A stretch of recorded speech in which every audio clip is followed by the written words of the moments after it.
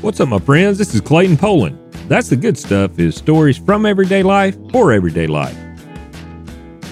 My mom has worked at Walmart long enough to remember meeting Sam Walton when their store first opened. Walmart associates share wonderful stories of Sam, especially his leadership ability. Made in America is the biographical story of how Sam Walton made Walmart. Sam was a student of incremental improvement. He'd tweak one department within each store and manage the changes until they became second nature. Then he'd move to the next department. Once he got back to the original department, he took everything he had learned from the other departments to further improve the original department. The result? His stores outperformed the competition. What would happen if we did this in our own lives? Work on one area, then move to the next. Maybe our health, or our finances, our relationships, or business.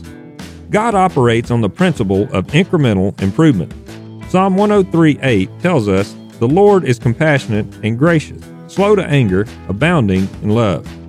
God doesn't demand perfection, but He does expect progress. And that, my friend, that's the good stuff. For more good stuff, visit me at ClaytonPoland.com.